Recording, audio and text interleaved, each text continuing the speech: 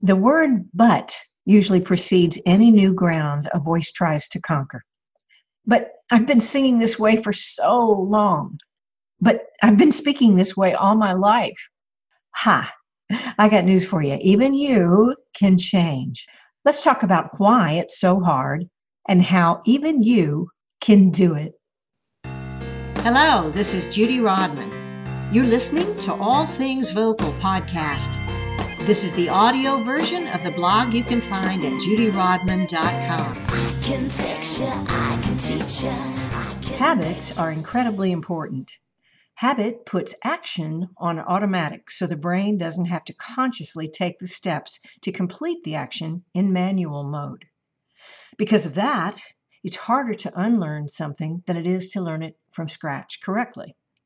And because of that, voices that have experience can have more trouble learning new vocal technique than absolute beginners. If you have one of those voices with lots of stage or studio experience, but you're afraid of or having trouble with learning something new, there are two things you really need to know. One, you are not dumb. When I walk you through the reasons retraining is hard, you'll realize it's not your IQ holding you back, and you'll laugh at yourself and stop beating yourself up. Number two, you are not hopeless. You, yes, even you can absolutely learn new vocal techniques. I have successfully taught many stage and studio veterans techniques that solved frustrating issues and limitations, some with even physician-diagnosed damage to their vocal cords, some frozen with doubt that they could ever get better. It's true, old habits are hard to break, but knowing why helps us break them and trade them for better new ones. Okay, so let's talk about the two biggest reasons, physical and psychological, that retraining the voice can be so freaking hard, because knowledge is power.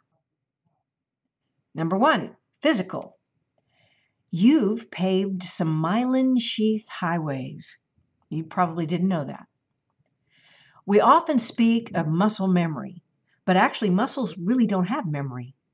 It's your nervous system that remembers, aided by the creation of something called myelin sheath highways. My sister Pam Hubbard was the first person to introduce me to myelin as we were talking about how nerves work some years ago.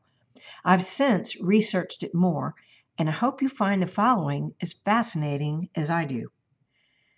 Myelin is a white, fatty substance that serves as insulation for your nerves.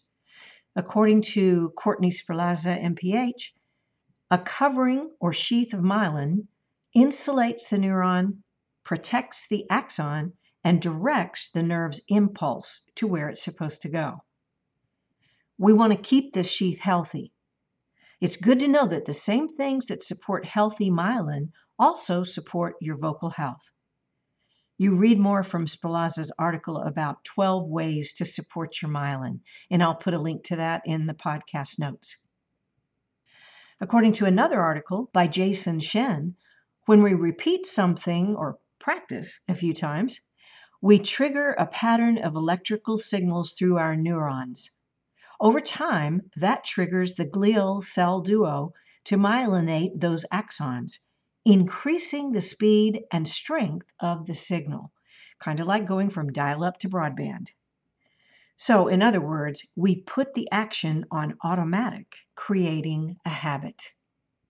That's good if that habit is the most efficient way to get the results that we want. If there's a better way, that's bad, because we have to replace our old highways to build new ones. Building new myelin sheath highways is a two-step process. First, we have to go on manual again, firing our neuron impulses in an unfamiliar, non-automated way. So raise a glass to slow, deliberate practice that feels weird.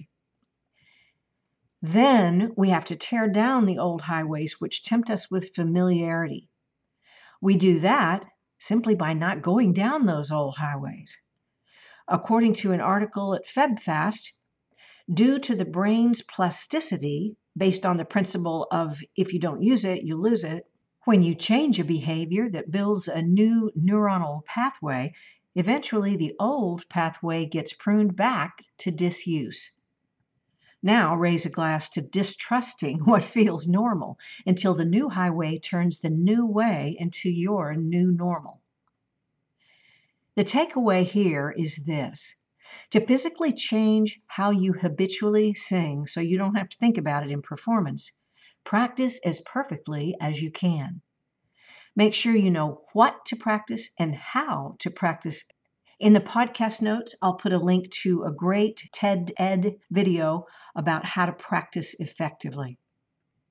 Let's go on to the second reason that changing your vocal habits is so freaking hard. It's psychological. You're scared and frozen. You may fear that if you change your vocal technique, your changed voice will lose some kind of uniqueness and that won't work for your career. Nope. Your voice will do just what you want it to, easier, healthier, and even get a better response. You may fear that you aren't coordinated or smart or focused enough so that you can't do it. Nope. Your fear may be freezing you and sabotaging your progress. You need to find a learning situation that you can trust. Be willing to suck for a while and let go of beating your voice up. When you let go, your voice will be able to relax, explore, and find its better way so much faster. Again, here is where understanding goes a long way in busting the blocks to your progress. Especially if you use your voice for a vocal career, you are going to be resistant to change. But I have tons of experience with veteran voices and career music makers that prove you can do it. Let me share a few success stories. The first story I want to tell you is about Ronnie Hinson. Ronnie is a veteran gospel singer and hit songwriter. He was having some vocal trouble, and his wife, Lisa, who was my student, talked him into coming in for some lessons with me. I had a sneaking suspicion after listening to him that he could have some serious vocal cord issues, so I sent him to a laryngologist at a renowned voice clinic. The laryngoscopy revealed a polyp so large the doctor diagnosed it as inoperable. He literally told Ronnie that he needed to get another line of work. Ronnie and Lisa prayed about it, and both felt that contrary to that doctor's advice, he should keep on performing. So he did, but he faithfully used his new training, reinforced by Lisa's silent signals to him to pull if he pushed his voice in performance. Within 2 years, his changed habits took so much pressure off his cords that they healed. His polyp had not just shrunk, it was no longer visible on the new laryngoscope photo taken at the same clinic. Ronnie, Lisa, and I are all grateful to God because that missing polyp is nothing short of miraculous. My next story is about John Fratasio. John is a veteran singer, guitarist, performer who used to play over 300 days a year, and he developed a vocal scar from an endotracheal tube inserted during a serious illness. He could no longer sing, and his speaking voice was strained and full of uncontrollable raspiness. His brother talked him into trying a lesson with me, but he had serious doubts that his voice could get better. The difference he felt after that first lesson gave him hope, and so he committed to the training. He continues to gain range, freedom from strain, control, and richer tone as we work online each week.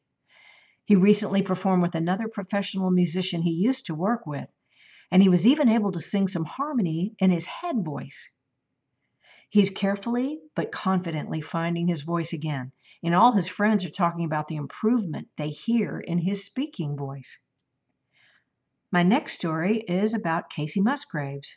When she came in for her first lesson, it was because she wanted to go farther than where she was. She had a little vocal tightness going on and therefore a slight limitation to what she wanted to do. She was so happy with the results of our vocal training, she came back in to tweak her control for her upcoming Country Crossroads performance with Katy Perry. And she also had me work with her band on their backgrounds for her Golden Hour World Tour. Just because you're good doesn't mean you can't even be better. And the best among us continue to want to grow.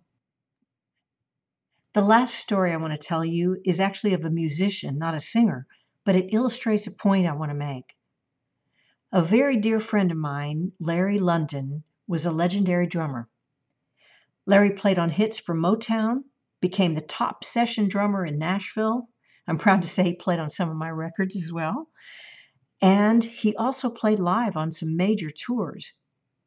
When he was diagnosed with a terminal heart condition, this master musician decided to take lessons the last year of his life from a classical percussionist.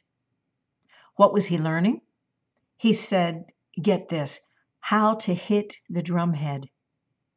He wanted to get back to the very basics of how you ask the drum to sound. With that kind of professional humility, curiosity, and informed practice, we can set the voice free to learn deeper things too. And dear friends, it's never too late to get better at what you love. Here are a couple more thoughts I have for you. First, bring joyful determination to careful practice, best with the help of an intuitive coach, and you can overcome fear and doubt to create physical habits that will take your voice where it's never been before. I know with the help of my coach, Gerald Arthur, I was able to recover my own voice from significant damage. Next thought, don't try to practice everything at once. Focus on your most important one thing to work on. I love this quote attributed to Bruce Lee. He says, I fear not the man who has practiced 10,000 kicks once, but I fear the man who has practiced one kick 10,000 times. And my last thought, you don't need to do it alone. If you'd like some help for your singing or speaking voice, hit me up. I'd love to help you surprise the heck out of your voice. This is Judy Rodman. You can always find me at judyrodman.com. Thanks for joining me today. Please leave a review if you possibly can. That truly helps support this podcast. See you next time for All Things Vocal, the podcast for singers, speakers, vocal coaches, and studio producers.